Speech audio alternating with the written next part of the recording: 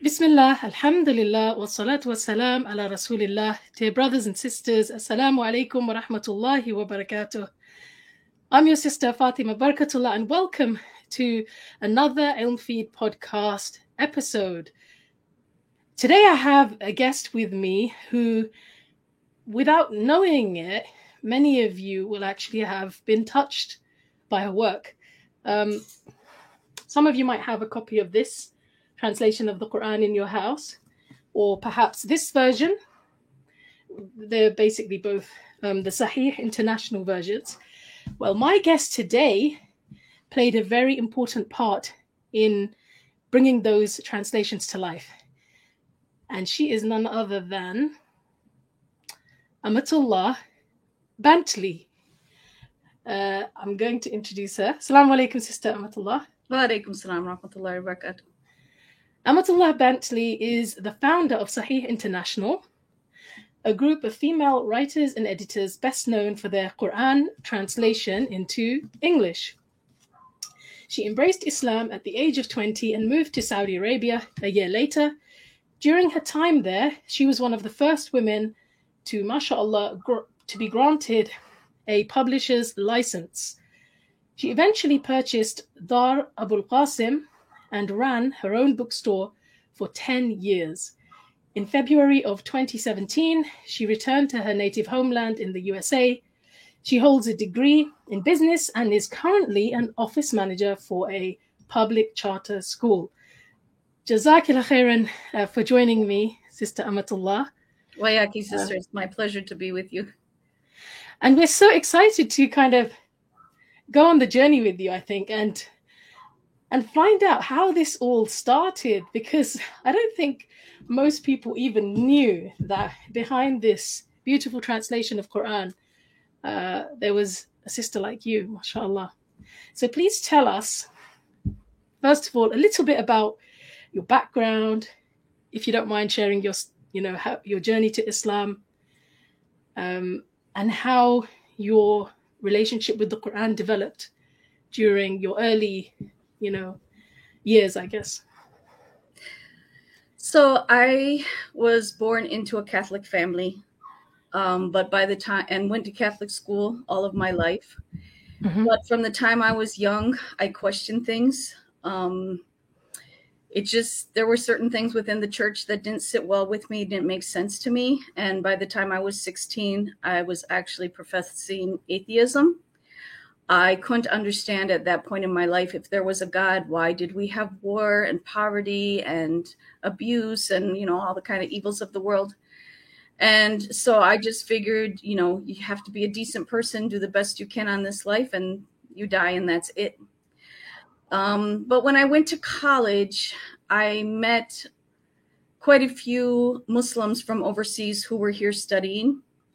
And where is this in America? Yeah, in Minnesota. Minnesota, okay. Yes, in the Twin Cities, St. Paul, Minneapolis.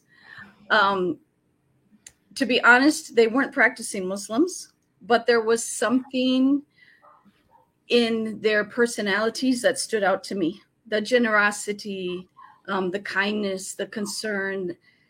There was something different about them than a lot of the American guys that I knew.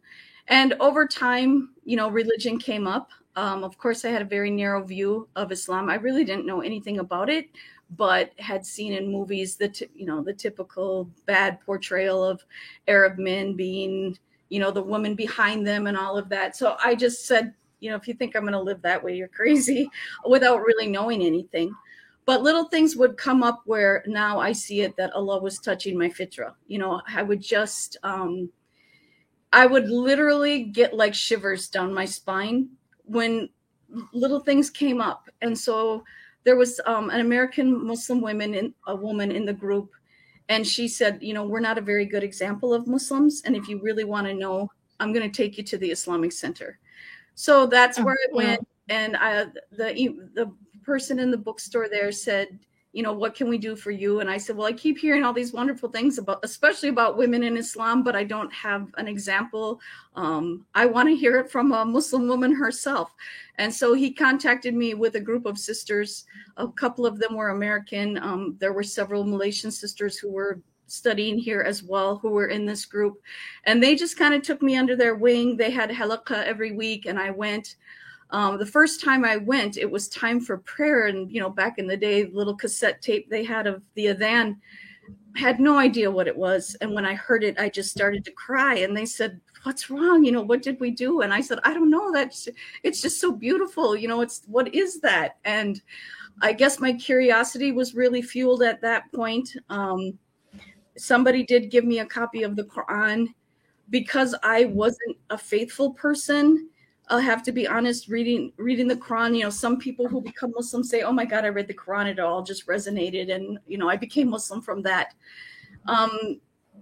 That wasn't my path. My path was Muslims who treated me with decency and explained, really the beauty of Islam. And then later on, of course, my connection with Quran intensified and became important. And the best experience I had with Quran was when I was in Saudi Arabia and I was going to an Islamic educational institute where we not only memorized Quran, but we studied the tafsir of Quran in depth. I always loved the section of Balagha, when it talks about how wording is used and the root meanings and how they're interconnected.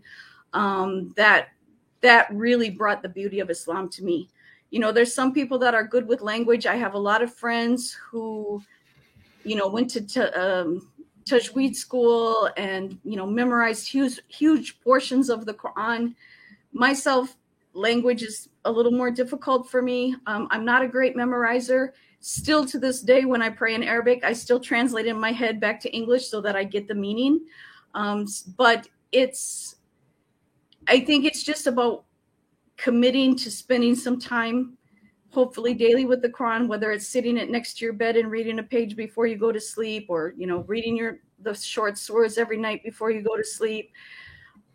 You've got to maintain some kind of connection, but studying it, really studying the meanings. And of course, a lot of that came up while we were doing the translation too. So those were also some wonderful years of learning.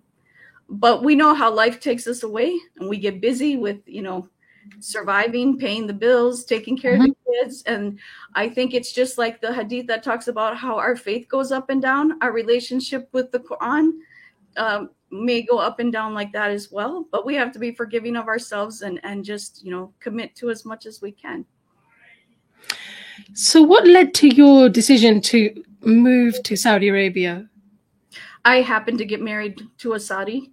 Okay. And that's why I moved there. Okay. So you arrive in Saudi Arabia. What was that like for the first time? Because it wasn't that long after you embraced Islam, right? It was about a year and a half or so after I embraced Islam. I was very fortunate that when I became a Muslim, I had the sisters group. And the one sister who I took my Shahada from, her husband happened to be an imam. So she was just, she just taught me so much. I had learned, alhamdulillah, a lot in a very short period. And I think that helped my transition in moving to a Muslim country.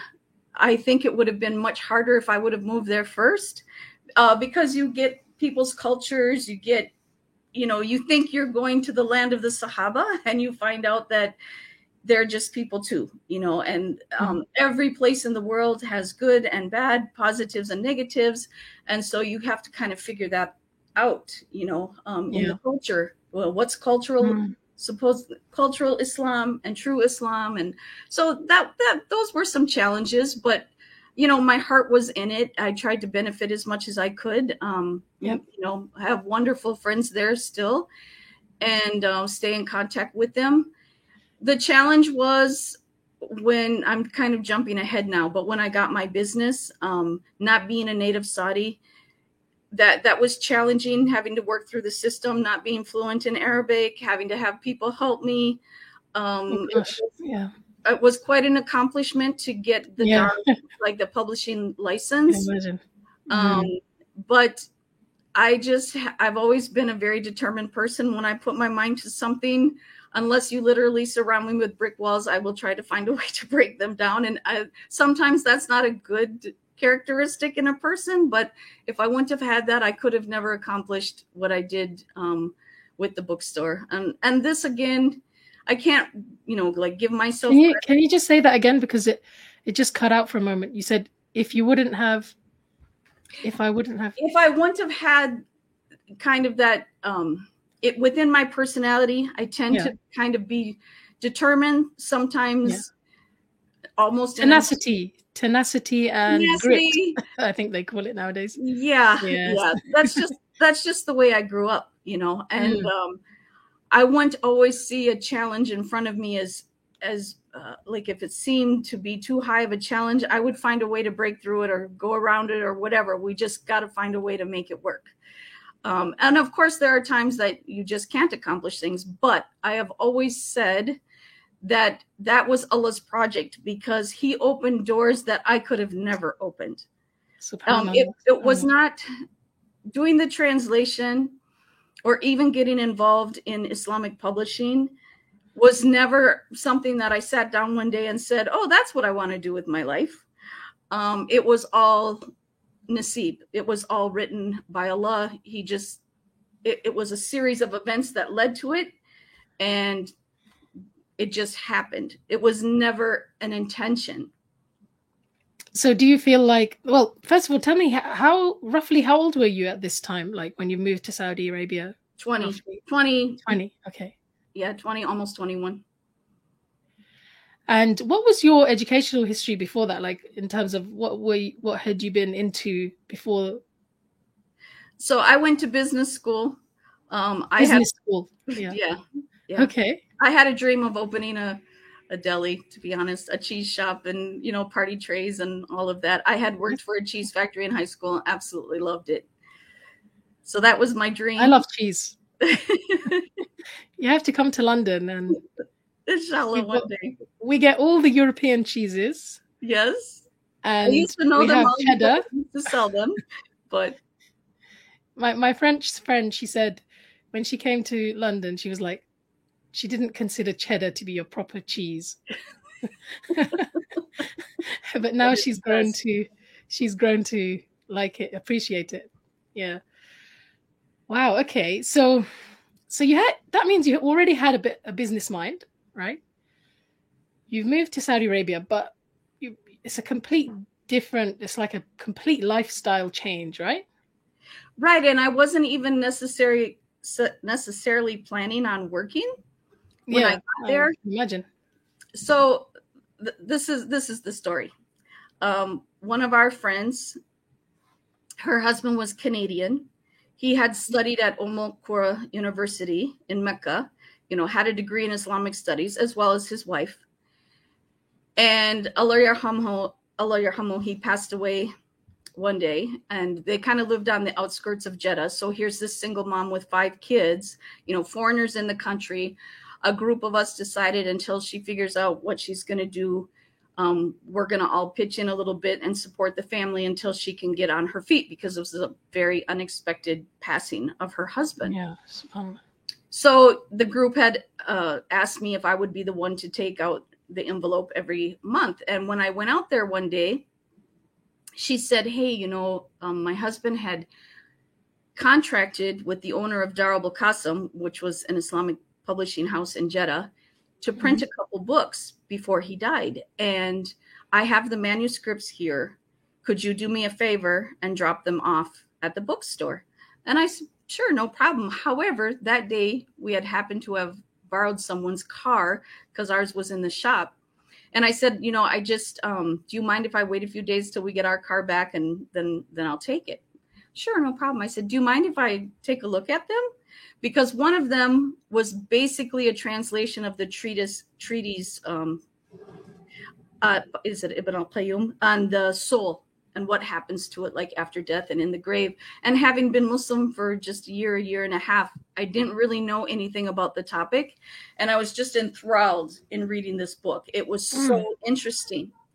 But with all due respect, the brother, he had been speaking and writing in classical Arabic for so long that his English started to get a little flowery like it is in Arabic. And I thought, this is a great book, but the language, it could use a little tweaking.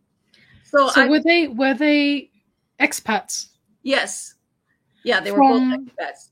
He was Canadian and she was from Fiji. Okay, so they were expats living in Saudi, like you guys, Right. like you, and their English was his first language. But It yeah, was, but I think because it was a translation from Arabic or based on an Arabic book, it still had more of an Arabic style, and it just didn't really work completely in English. I mean, it was good. Yeah, I know what you mean. You know, sometimes the sentences can run on like a But paragraph. also there was almost like a culture back in those times, I think, of like when you would read certain books, they would read like an Arabic khutbah or like an Arabic style reading rather than, and it was almost like deliberate as well. Like they wanted to put that flavor in it, but like you said, it wasn't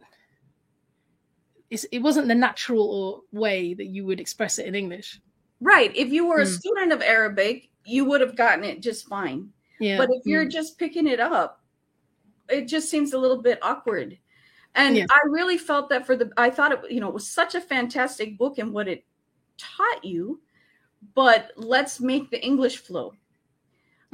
Now, I'm not an English editor, right? Like I'm a business major, but I had a really good friend, Mary Kennedy, who was an English major. And I said, hey, can you help me kind of shape this book up a little bit? And she was like, sure. So once we got into it, we found that he had, references like to Quranic ayahs and stuff. And neither Mary or I are fluent in Arabic. And so we did not want to take on responsibility for those translations. And that's when we brought Muhammad, who was our teacher at the Islamic Education Center. We said, hey, will you check the ayahs? Will you check the translation of Quran and Hadith in this book? So we make sure that we're not, making any errors. So that's how it started. We did that book. We took it to the publisher. He liked the work that we did. We reorganized it, kind of rewrote it. And after that, he said, well, would you be interested in doing the other book? And we said, sure, fine. And then he had people submitting texts to him. And he said, well, why don't you start doing this with all of the things that I get? So we basically subcontracted with him. Any manuscripts that he got, we checked the English and we got them ready for typesetting. Well, fast forward about 5 years, I've been studying for that time with Muhammad, and I'm, learning all the tafsir classes and learning about the language and, all these things in Quran. And when she would translate Quran, it was like, oh, I get that. Finally, I get that. I never understood that when I read that from Yusuf Ali and I just went to him. I told her, oh, I think you should do a Quran translation. And she refused. She said, absolutely not. I don't, I'm not a scholar. I'm not qualified to do that. And what was her background? Sorry, if you don't mind. Like, I'm just trying to help people to picture like where the various people are from. And so Muhammad is from California originally. Okay. He had married a Syrian and lived in Syria before moving to Saudi Arabia, I think in the early 80s. In the 70s, I think she moved to Syria. And she took intensive Arabic classes while she was there. And it was her And she was also an American convert. She was not a convert at the time. Oh, okay. While she was studying and learned Arabic, this is what led her to convert to Islam. Okay. Yes. Wow. Yeah. But she is, fluent in Arabic and, very well knowledged. She would be more of, she didn't go like to a university to study Islam. She was more of, you would study in circles of people or directly from scholarly works and whatnot. So she said, nobody will ever take it seriously because I don't have that degree. So she was like, no, I'm not going to do that. But I went to Suleiman Gassem, the previous owner of the bookstore, and I said, she is amazing. She has a talent. She's very concise, precise. She will make a person understand Quran in a way that they won't understand it from other translations that are out there. And so we badgered her really, for some time. And it actually took years before she even prayed istikhara. And once she prayed istikhara, subhanallah, somebody had just gifted her a set of tafsir books, and she started thinking, well, maybe I'm supposed to be doing this. I don't know. So she finally agreed, alhamdulillah. And then Mary is Mary Kennedy. She's from Florida. She was also married to a Saudi, and that's what brought her to Saudi Arabia. She had 2 degrees, one in English language, and oh my goodness, I'm drawing a blank right now. I think she studied law. Please don't quote me. Anyway, so yeah, it was just the 3 of us. We each had talents. I did layout work. I had a lot. We all were editors. We reviewed things, quite often. It was amazing to me, even as a native speaker, like how much I learned about grammar rules, and, a comma can change a meaning in a sentence in English. So you have to be so careful. And Arabic is so much more fluid than English that it can be really hard. And especially the Arabic Quran, it can mean more than one thing. But when you translate, you can only reflect one meaning. You can't reflect multiple meanings in a phrase like you can in Arabic. Yeah. Right? So again, it's only reflective of the meanings. Any translation is going to be limited. Any translation is going to reflect kind of what style you choose. Are you going to be literal? Are you going to keep transliterated words, or are you going to translate the meaning each time into English? When you even having made a list of common phrases or common words, you can't always stick to them, because that same word can mean something different in a different verse. Like fitna. It can mean disbelief. It can mean distress. It can mean, temptation. Yes, different things. Yeah, so different things. You can't just translate Quran without knowing the tafsir. Absolutely. And then different tafsirs reflect different things as well.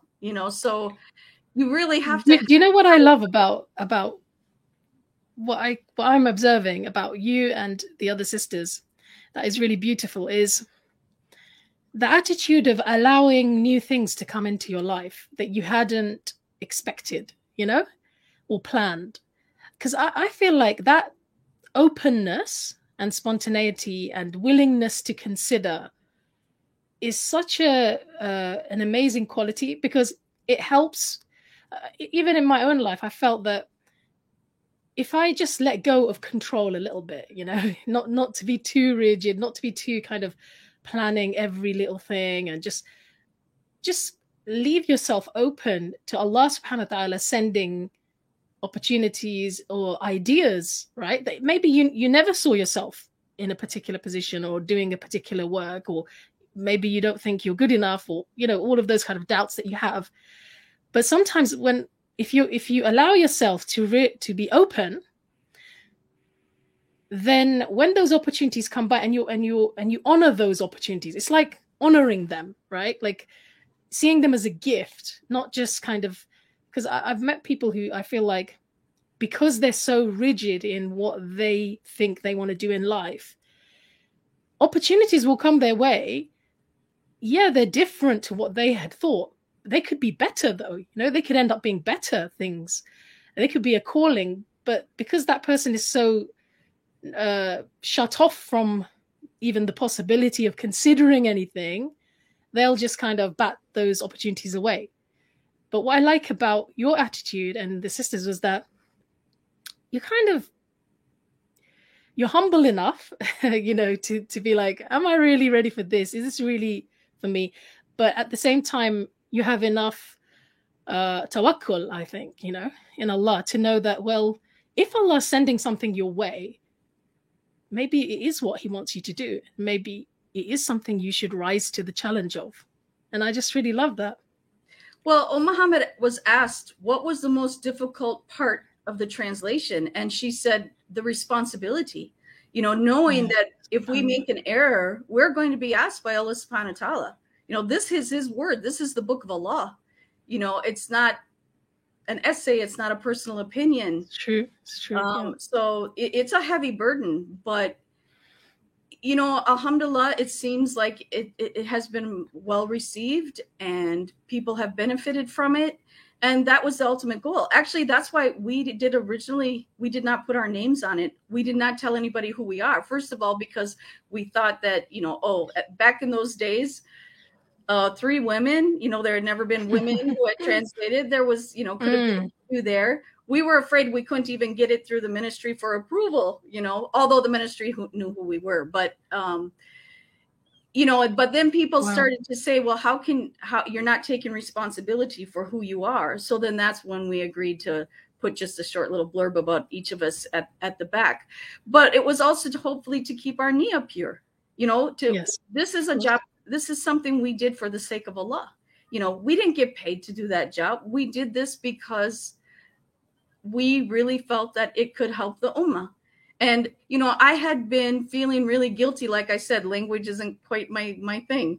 I don't have that gift. And I was feeling so guilty that all I had all my friends going to Tahfidh al-Quran school. And here I was not doing it. And another sister said, and not to say that you shouldn't make an attempt to, memorize and all of that. But she said, you have other gifts and other talents that benefit Ummah in a different way. And that really almost in a way gave me an extra encouragement to fight the battles when there were days that I didn't think we were going to be able to accomplish what we wanted to accomplish because those walls were high. But subhanAllah, really? I swear to you, there were miracles. Allah subhanahu wa ta'ala, absolute miracles in opening doors that I could have never, ever, ever opened. So there are 3 of you working on this together. Did you divide the roles? Like, was there like some kind of demarcation of roles or? Pretty much, but then they also overlap. So originally, the suggestion came that because Hilali and Khan had corrected many of the Aqidah errors from the use of Ali, that maybe we'd just try to fix the English of that. So we actually typed up the whole use of Ali. Hilali. The use of we the translation of Hilal. Is it Hilali? Yeah. Hilali and Khan. Yeah. So we had considered doing that, and that's how we started out. We typed up the whole thing, and we're just going to edit it. But then, because Muhammad is really the translator, okay, she found that was too hard. And so she went back and then she made that list of common phrases, knowing that they weren't always going to be able to be the same, but that was a helpful step for her. And then she just ended up starting over. So then she wrote it all out on paper, and then I typed it up. And then I also was she never wanted to do a tafsir because that was just too large of a focus. But I told her there are certain ayahs that I was pretty insistent. These need a little bit of an explanation. They can't just be left as a straight word for word type. Well, it's sometimes concepts of things, we know that Quran is explained by hadith and by scholars and all of that. And sometimes if you put some of those ayahs out there, they're the ones that, people want to attack. Yes, exactly. And they're not understood. Take out of context. Yes. Right, exactly. So, like kill them wherever you find them kind of thing. Well, this is when they're, after years of being patient and then they come in and attack you, you can defend yourself, right? So verses that could be misconstrued, I feel like I had a lot to do with what verses needed footnotes. And although we were trying to keep those limited, we still ended up with about 2,000. But some of them are very brief and short. But and then we ended up doing an index, like a subject index. There are those kind of books available in Arabic. And so Muhammad basically compiled that. But then we went back and double checked that each reference was actually the correct verse, like there wasn't a typo in the number. Back in those days, there was not an easy desktop publishing program where we could just put the ayahs in, like side by side, Arabic and English. So we had a printing press in Mecca print out the whole entire Quran to the width of the first edition. And I literally had to cut and paste every single ayah in by hand to match the English that I had typeset already. All right. Yep, that was that took a while. I can imagine. So it's a painstaking work. And it was, it feels like, subhanallah, you guys were the right people, because also, I don't know what you think about this, but because you had that Western eye, you could probably see the verses that needed explaining, like needed a little bit more, you know? Do you know what I mean? Yeah, and even me being, okay, I was probably Muslim by 5-6 years by then, but still a relatively new Muslim. Yeah, I'm going to have a different eye than Muhammad, who, I don't know, I'm guessing, let's say 25, 30 years being Muslim and fluent in Arabic. You know, things are going to come natural to her mind that aren't going to come natural to my mind, right? Mm-hmm. So, and then marry somewhere in the middle, right? So that was all beneficial. Our circumstances probably really did help that. I never thought of that until you said it, but that's a valid point. Yeah, because again, I'm kind of noticing the theme here. A theme that, you know, sometimes we don't see our own unique selling point. Like, I don't want to call it a USP, but it is like that. You know, we don't see our own unique position, right? And sometimes other people notice it, or sometimes it's almost as if Allah subhanahu wa ta'ala makes us go down a certain road, and then because even though we wouldn't have said that we're the best people to do something, there's something in us that other people don't have. So yeah, so I really love that kind of, it really feels like it was orchestrated by Allah. Oh, there's no doubt in my mind. You know, I mean, it was just total fate that I happened to be handed those manuscripts. You know, that it just, something inside of me. Actually, when I first went back to his wife the first time and said, I think these should be edited, she said, oh no, you know, Sheikh so-and-so looked at it and, you know, everybody said it's good. And I said, maybe if I bring them to you and point out what I'm talking about, you'll see it. And then once I did, and she had the, you know, it in front of her, she said, oh, I can see where that English could be improved. You know, so her open-mindedness too. Otherwise, yes. I mean, that ultimately, if we hadn't had that experience of editing and publishing those other manuscripts, I don't think we would have ever been led down the path to doing the Quran. So who was the person in charge of, is it Dar Abul Qasim? Was it a Saudi? Yes. Suleiman Qasim was a Saudi businessman who started Dar Abul Qasim, I think, in the very early 80s. He was the first Islamic bookstore concentrating on books in other language, books other than Arabic, right? Okay. So he had books in Tagalog, you know, Philippine language, Indonesian, because at that time there were a lot of laborers in the country from Indonesia, from the Philippines, in English. He was actually friends with Ahmed Deedat, so he had all the early Deedat pamphlets. Yeah, and it was the only place for us as English-speaking Muslims in the city of Jeddah to go and buy books. This was before Dar es Salaam began as well. Yeah. So that's where, if we wanted a book, that's where we went, you know. And he had imported some books from Pakistan or India or the West, you know, different places. But that's where you went as an English-speaking Muslim to get your books, right? So, like I said, we contracted work with him for, you know, 10 or 15 years. And then he became ill to the point where he could no longer keep his business open, and it shut down, and it was closed for at least a year, if not 2. And I approached him and said, you know, Suleiman, all of those books, by that time we had published probably 60, 70, 80 books in association with him.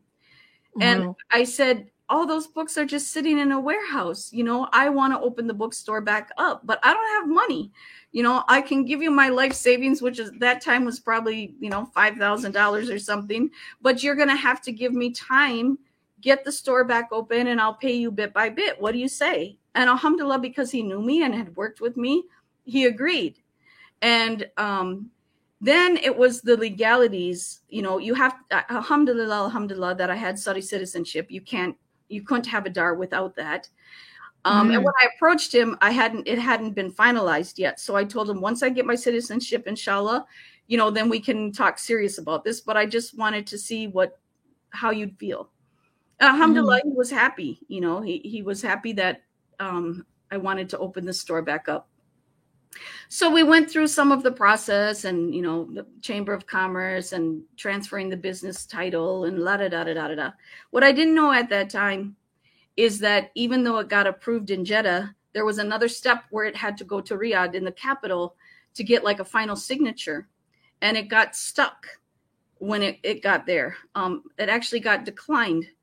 And so I was at a dinner with some friends of mine, and at that point in my life, I wasn't telling people what I was doing, because I feel like when you do a big project like that, you do it and you get it accomplished, and then you tell people, then you announce it. Yeah. But these were my closest little group of friends, right? And I said, I was really stressed. I said, you guys, I do not know what I am going to do. I have signed a 5-year contract with the building, and I started remodeling where the bookstore used to be. I had signed a contract to buy this business and had put a down payment. So and now I'm being forbidden from opening it. And there are literally 2 people in the country that can approve this, and there's no one higher than them. And one of the women said to me, well, who's the minister? And Minister so-and-so. Well, I happen to know somebody who knows him. And I'm like, really? And she's an expat. And I'm thinking, how do you know them? But this is one of the miracles. Yeah. We made a phone call to a person, and she called me a couple of weeks later and said, have you received a phone call? And I said, no, I haven't. And she said, well, I'll try one more time, but if it falls through, I'm not that close. I can't really push the issue. So I'm praying and hoping that something will happen. And I've already, like I said, I've already signed contracts. I was already remodeling the store. So I was in the space for the store, and it was empty and echoey, but we were, making counters or whatever. And I get this phone call, and this man says to me, wait for me. And I'm thinking, this is odd. And another person comes on about 5 minutes later and said, Amatullah Bentley, yes, I'm Minister so-and-so. And being this naive, Westerner, I know there's an appropriate way to address a minister, but this American Westerner, we have Mr. President, right? And I'm like, oh, hello, here I'm completely unexpected. Hello, Mr. Minister. Probably thought, oh my God, who is this woman? He said, I hear you have a problem. And I'm like, yes, I do. And subhanAllah, in the long run, I took him information and showed him what was wrong, and the papers got signed, and alhamdulillah. Wow, mashallah, alhamdulillah.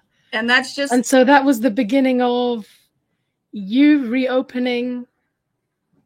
And did you at that point establish Sahih International, or? No, Sahih International we established from when we did the first editing of the manuscript. So this is, like I said, we worked with Suleiman for 10 or 15 years.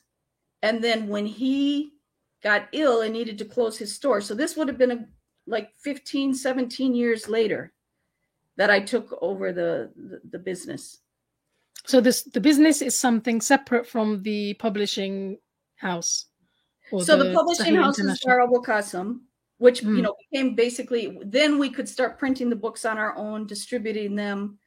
But Sahih International is like the editing group. Okay. Right. So we basically began as editors, but then being in the school with Muhammad, and she just had all of her written notes when she was teaching us. I said, these would be really beneficial for the students to have.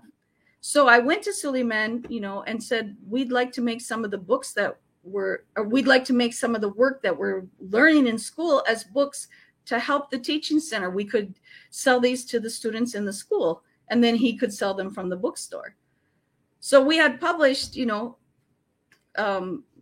quite a few books by then already under Sahih International or under Muhammad's name, or in cooperation with other authors who brought manuscripts that we edited. What kinds of books were they? Like, what kinds of topics? We had a lot of books for beginners, how to pray, basic fiqh books, but we had 3 tafsirs into English. We did Surat Al-Kahf, Surat Yasin, and Surat, what was the other one? No, not Nisa.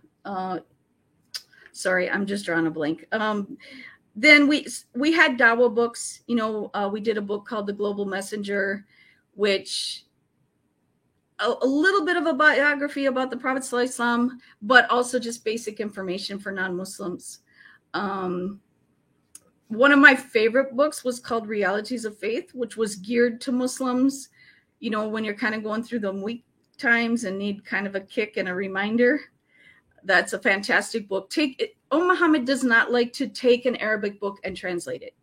She likes to take topics and take information from different sources and compile them. Yes. Because when you translate a book in full, then you can't put any of your own emphasis or your own, of course, yeah. Focus. So she found it was easier to just compile things instead of just taking a book and translating it. Wow. So it seems like men also had a role to play in this, like I think sometimes, we don't always point out, or we don't always notice that in some of the things that we've, successful women and women who've been able to achieve things, often they'll have men in their lives who, even if they're not like their own relatives, just men, brothers, who facilitate, who support. And I feel like, I wonder if in your journey you would say that that was also the case, because people sometimes stereotype Saudi, right? Saudi Arabia, like the idea of, a Saudi bookshop owner or publishing house owner, even, having that kind of openness to working on these types of things. People have stereotypes. So I wonder if you could speak to that a little bit. Well, that's one point, but we all had husbands, and who we were taking time away from. It took us 3 years from beginning to end, because you don't just sit down and go through it once. You sit down and you have to proofread it, and then you have to lay it out, and then a question comes up, or all of a sudden a word, that could be better translated as this. Now we need to go back and find all instances of that and change it. Or somebody gave me this suggestion. When we'd have our little back and forth about, no, there's got to be a comma there because it changes the meaning, but no, it can't because of it just, how much time we spent in phone conversations. And in those days, women couldn't drive in Saudi Arabia. So sometimes we'd actually want to be together to work in person. So it was the husbands, their work schedules, who's going to watch the kids, who's going to take us, who's going to pick up food so we got something to eat. I mean, there were sacrifices by other people behind us. Absolutely. But mashallah, we have to give a lot of credit to Brother Suleiman for, opening an opportunity and for trusting us. And, that's very true. I think it's important I think it illustrates how men and women, we complement one another. We are supporters of one another. And that's where I think our ummah thrives, when we take the best talents of each other and have that kind of synergy and build on that.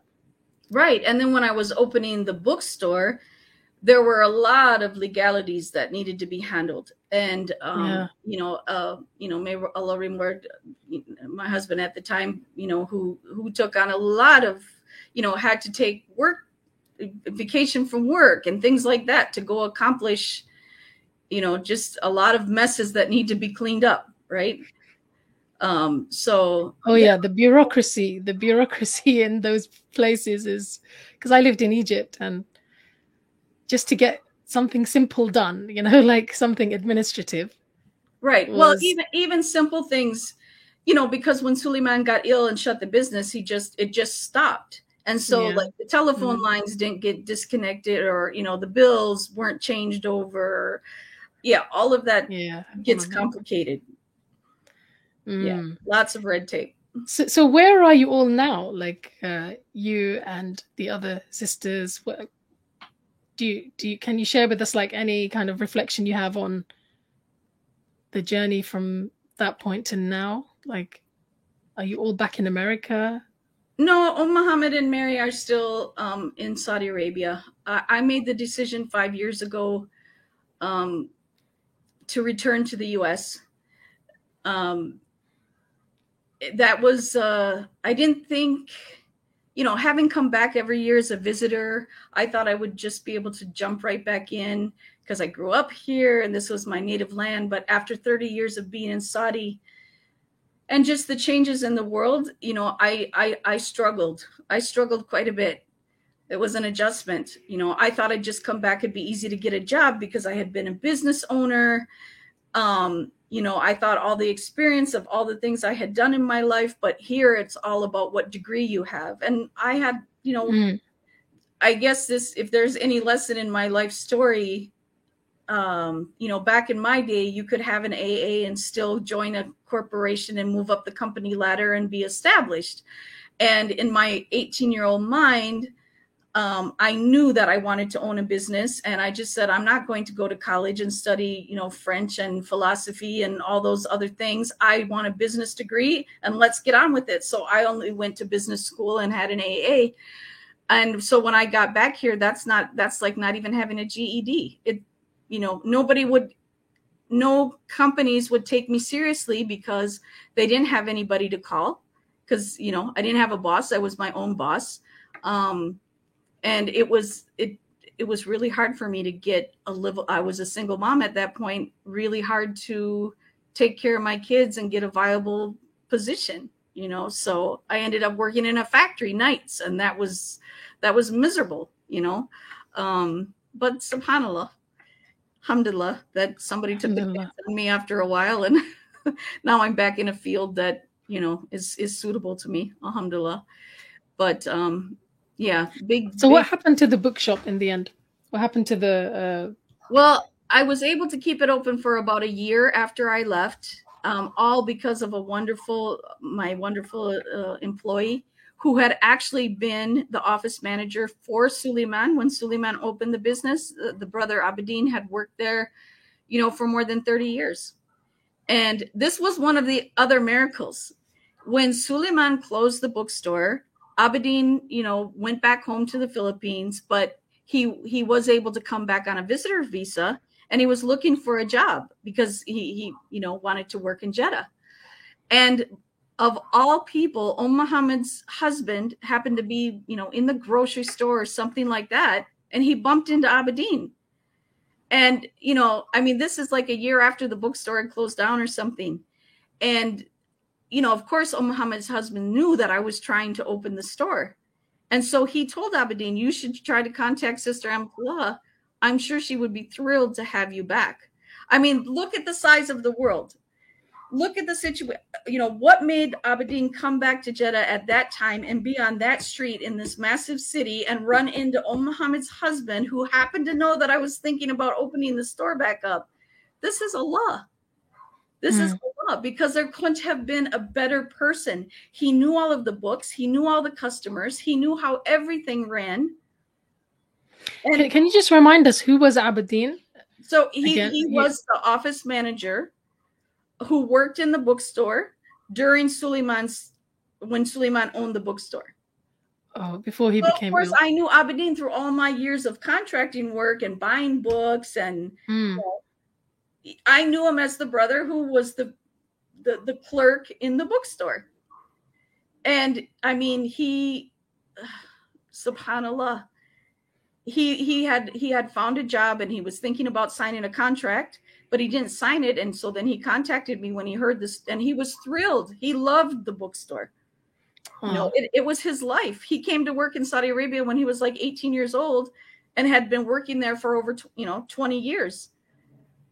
And so he was the perfect person. He knew everything. So that also helped you, and it facilitated making the whole journey easier. Right. So he was my only, employee. He stayed in the bookshop both shifts.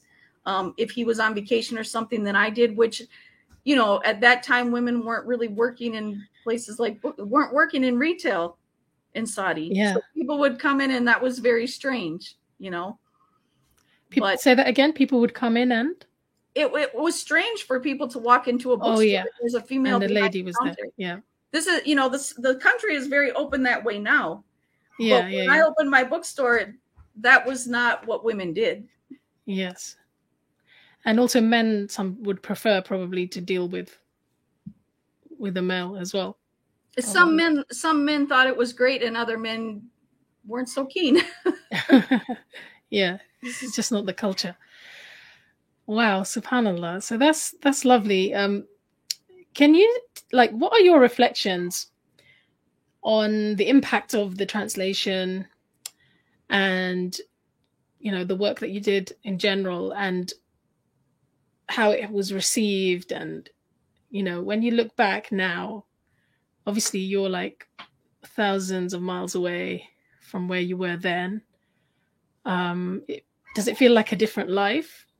Does it feel like it was a different life? And what are your reflections on the impact and the reception? Yes, it does absolutely feel like a different life. My during those 3 years, besides having to cook and clean the house, all I did was work on the translation. I mean, wow. It was just every day there was something to do on it, right? Or to so it's like when you have a project and then all of a sudden it ends.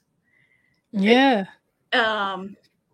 Is there they say, don't they, that when you have a goal, while you're in the process, so you're climbing a mountain, right? And while you're in the process of climbing the mountain, you're so engaged in it that's actually where you get the joy from, the kind of the motivation. And then once you achieve that goal, and once it's done and dusted, it's almost like an anticlimax or a feeling of, I don't know if grief is the right word, but no, there's relief, because it was such a huge project. There's a part of it that's relief, that you can kind of get your life back, right? But then there's kind of like an emptiness, an emptiness, that connection, because it's not just about getting the wording. You're I'm learning. For me, this is a huge benefit. Because sometimes I would ask, Muhammad, well, why didn't you translate it this way? And then she'd explain to me, and I'd learn more. I learned so the entire process was it feels like had so many different, it was helping you to develop in different ways. Yes, it was enlightening. I mean, I had all these aha moments, oh, subhanallah, I never understood that. Now I do, yeah. Wow. Yeah. So for me, it was a great learning experience. I'm not the translator. I'm the project manager. I'm the typesetter. I'm the editor. Muhammad is the one who really should deserve the credit for this translation, because without her capabilities, there would be no translation. Just Allah brought me in as a way to facilitate. It was all this nasib, right? SubhanAllah. But I think I'm an author of a book about Khadija radiallahu anha. And I think so many people go into making a book. Do you know what I mean? That sometimes I'm embarrassed to take the credit for it, because even though my name's on the front cover, the publisher has also engaged with me so much, in shaping the book and improving it and being that objective eye, seeing things that I would not have seen because I'm too close to it. Do you know what I mean? And then there's an illustrator who's made the book look beautiful, and there's graphic designers who make the cover and the typesetting and I don't know. I think when it comes to a book, there's not one person who can really take the credit for it, because it's such a collaborative, it is a project, you know. Yeah. Well, there's a sister who never, Mela, forgive us, we never give her proper credit, who has memorized Quran, and because we were pasting in the ayahs by hand, she went through and read the whole entire thing to be sure that we put all the ayahs in the right, that there was. And then later on, when we did updated versions, then by that time there was a program with Arabic and we used it, but every once in a while, I don't know why, it would switch the order of words. And so how many times did she proofread the whole thing in Arabic to find when there was glitches in the system? And then there was another sister, like I told you, when we did that index, who looked up every single reference to make sure that it was the right number. And she did find, errors in the numbers and whatever, and corrected them. So there were people like that behind the scenes too. Yes, absolutely.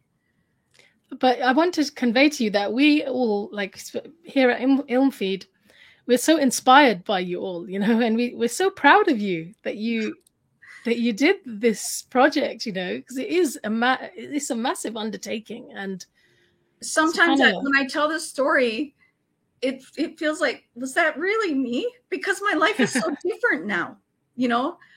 After I left Saudi, I'm not in the publishing world anymore. I'm just a mom, and never say I'm just a mom. That's one of my no. You're right. That came out the wrong way. But yeah, there's an emptiness because there was so much. I feel like there had to have been barakah, in anything that anybody learned. The reviews have basically been good. Some people, okay, so we have to have this balance. The original intention was make it as close to the Arabic as possible so people can kind of get the original feel, and that students of Arabic could benefit because it's easier for them to go back and forth between the English and Arabic. But then you also need your English to be fluid, right? And you need other people who pick it up to just, if they aren't student of Arabic, you don't want it to feel awkward to them, right? So there's this balance. So some people don't like that. Sometimes maybe we reverse the order of the noun and verb, or something like that's not typical in English, but that's impactful. That's how it is in Arabic. Sometimes that really works. Then when you come to like metaphors or analogies or something, those don't translate at all, right? Because you have to have the context of the Arabic language for that. So then you get into confusion. But, I feel that Muhammad really did an amazing job in trying to figure that out. And I think there's been scholars who have really appreciated like her way of doing it. There's other people who translate who just know they want to make only the flow of the English be the most beautiful, kind of almost poetic English that they can get. But that wasn't our intent. So some people like it and some people don't, and that's fine, For me, like I grew up reading, when I did read translations, Yusuf Ali. And then I remember when this came onto the scene, actually, I kind of remember suddenly it was everywhere, like in all the Islamic bookshops. And the thing I really liked about it, I found it really refreshingly simple, do you know what I mean? Like, Yusuf Ali had that poetic, almost archaic kind of beauty, which was nice, kind of biblical almost, right?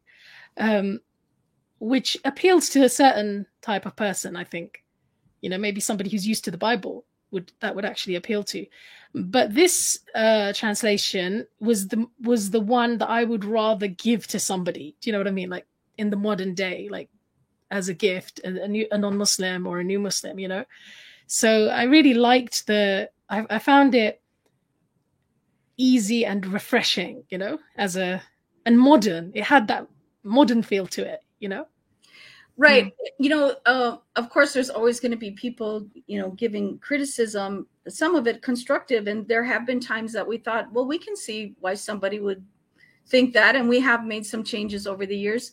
But what we found is sometimes there would be Arabs with limited understanding of English, and they would say it can't be this because it blah blah blah blah blah, but they are not native speakers of English, and they oftentimes would not understand why it couldn't be That what was they the were right saying. word. They would go to a dictionary and say, well, they'd go to an Arabic It's not dictionary that. with English meanings, but no, that's not the way we speak. That's not the way we understand things. So collaborative translation, I think that's actually becoming more of a norm now. Like there's this publishing company called Turath Publishers here in the UK, and they're actually encouraging students who can translate, or even graduates and people who have experience translating, to come together in a program that they do to do collaborative translations. They're trying to move away from this kind of one person translating things all on their own without any input. Do you know what I mean? Right. And I thought that's much better. Yeah, I think there's a benefit in that too. I can see where it could be too many cooks in the kitchen also. Yeah. But I think if they have the focus of what's, like the methodology, there's a methodology. You have to decide that. Are we going to? But I mean, it's similar to what you were doing, in the sense that yes, there was one person who was focused on the translation, but that feedback, and that kind of almost questioning and yes, and pressing and asking and prodding, and like, is that really? That's almost necessary for the process, Yeah. For the outcome to be optimum. Right. Yeah, like I said, the benefit of me not being fluent in Arabic and being kind of somewhat new and 5 or 7 years Muslim. I mean, alhamdulillah that I had the opportunity of studying during all those years, but it's not at a scholarly level. So there's still that questioning, things that definitely stood out in my mind that needed to be looked at. And somebody who had been Muslim 30, 40 years wouldn't have questioned it. So, mashallah, we're proud of you, Sister Amatullah, and your team of sisters. And so what to the future? Like, when you look to the future, what is Amatullah Bentley looking forward to? And are there any other mountains that she's planning on climbing? Well, they say variety is the spice of life, right? And I have so many things that I'd like to do that I'll never be able to accomplish. It's impossible.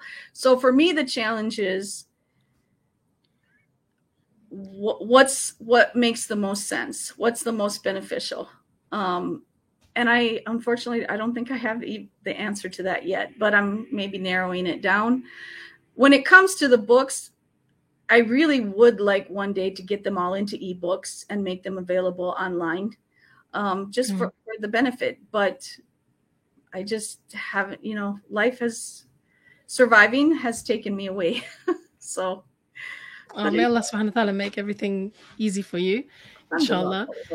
And I think that's a good place for us to end our discussion, even though I'm so pleased to have had this opportunity to get to know you a bit better. And when you meet somebody and you just feel like we were friends we don't believe in a past life. I was gonna say we were friends in a past life.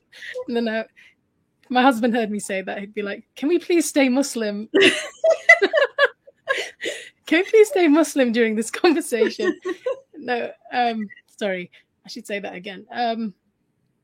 I meant, you feel like your souls have met before, yeah. But actually, the souls have met before. Yes, exactly. That's why I think we have that feeling when we meet someone. We probably didn't meet everybody way back, when we were first asked. But well, and even if we didn't, okay, it's besides the point. Yeah. The thing is this is the beauty of Islam. One of my best friends, one of my best Muslim friends, said to me one time, if we weren't Muslim, you probably wouldn't be my type. That's very honest. We might have to edit this out. But I at first I took offense, but I know exactly what she meant. We come Yeah. from very different backgrounds and very, but we are the best of friends. And that's because Islam united us and we understand each other. And we have had so many shared beautiful moments, together. But she didn't tip, I wouldn't have been quite her type, Yeah. That's the beauty of the sisterhood that we have, isn't it? There's almost like an immediate clicking. Right. Alhamdulillah. Mashallah. Alhamdulillah. No, there is, this is one of the beauty of Islam, that people unite you. You can go to a city and you can meet somebody in the masjid and they might invite you over to your house and you feel so welcome to go, Have you ever been to UK? No. Oh, and where are your ancestors? Like, where do you originate from? From what you know. Ireland, Germany, and Scotland. Okay. You missed out England. There's a tad of French in there too, but okay, mashallah. So you're British at heart, somewhere. Maybe Irish and I don't know if the Scots. Mostly Irish. The Scots are divided about their allegiance to Britain at the moment, but anyway. Jazakallah khairan. Well, if you do get an opportunity to come to UK, I'd love to host you. I'd love to take you out for a cream tea. That's what we do here. I'll order a Coke, but that's what the Brits are known for, our scones and English breakfast tea. So inshallah. I have inshallah. Two of my other best friends are actually from the UK. So yeah, if I have the opportunity, I would love to. Inshallah. Jazakallah khairan, Sister Amatullah. Is there any kind of last message or anything you'd like to share with everybody? I think the point of my story is how you alluded to it, that you have to let Allah lead you and take control. This is not what my life dream was. This is not what I was planning on doing. But Allah opened those doors and just basically led me through them. And I had to, you feel it in your bones and you have to do it. And it doesn't have to be a big project like this. It might just be the sister who's sitting alone in the masjid over there, and you're the one that Allah says, hey, go give her the greetings. Ask her how she's doing. Check up on her. You can do things completely silently. I had a friend, Allah yarhamhu, who passed away, but I found out that she had the habit of every single day, if she had any coins, after being out, she put them in a juice bottle. And this was a woman who was needy herself, but she just didn't keep her change, and she always gave it in sadaqah. As soon as the bottle was full, she'd just go hand it to somebody on the street. Can you say that last bit again? When the bottle would become full with coins, she would just find somebody on the street who seemed needy, and hand it to them. So we all have something to give to the community. It can be a smile. It doesn't, we have to, and if you have abilities, layout work or, IT skills or videography or whatever it is, use them, make your niyyah. There was a sister who said one time, I can dread cooking every day, but if I make my niyyah that this pleases my husband and my family, keeps my kids healthy, then I'm getting barakah for it instead of it being a mundane routine. It becomes an act of worship. Yes. So I'm reminding myself before anybody else, because we get so busy in this life. Definitely. But it's being practical. It's making those niyyahs and finding your opportunity and thinking about what is it that you can do, whether it affects the whole community or just your tight-knit community within your own household, or even for yourself. If I'm struggling with reading a page a day, well, maybe I need to read 3 ayahs, whatever it is. But there's something there that every single one of us can contribute. Well, Jazakallah khairan, Sister Amatullah. We love you for the sake of Allah. We pray for you that Allah subhanahu wa ta'ala brings you joy and benefit, just like you've brought us benefit through your efforts. Jazakallah khairan. I think there's a piece of you in every Muslim home, which is quite an amazing thing, you know. That's mind-boggling. That's mind-boggling. Alhamdulillah. Jazakallah khair. We have to give all of the gratitude is to Allah subhanahu wa ta'ala. This is Allah's project. Alhamdulillah. Alhamdulillah. And Allah chose people as tools, right, to accomplish those projects. Yeah. We're just a tool. Alhamdulillah. Jazakallah khair. Alhamdulillah. Okay, sister. Assalamu alaikum. Wa alaikum salam wa rahmatullahi wa barakatuh. It's been a pleasure. Thank you, sister. Okay, Jazakumullah khairan, brothers and sisters. I'm sure you really enjoyed and benefited from that. Make dua for our sister, Amatullah. Go and revisit your translation from Sahih International, and you'll see that this was the translation that we were talking about during this podcast. Please share this episode with some brothers and sisters who need some inspiration, and please listen to it, comment on it. You know, we want this message and we want the inspiration that we try to share in the On-Feed podcast to reach as many people as possible. And I think having conversations and interviews with inspiring people is one of the most powerful ways that we could do that. Because sometimes we don't realize that these people exist in our communities, right? So Jazakumullah khairan. And with that, I will bid you farewell. Assalamu alaikum wa rahmatullahi wa barakatuh. Subhanaka Allahumma wa bihamdik. Ashhadu an la ilaha illa ant. Astaghfiruka wa atubu ilayk.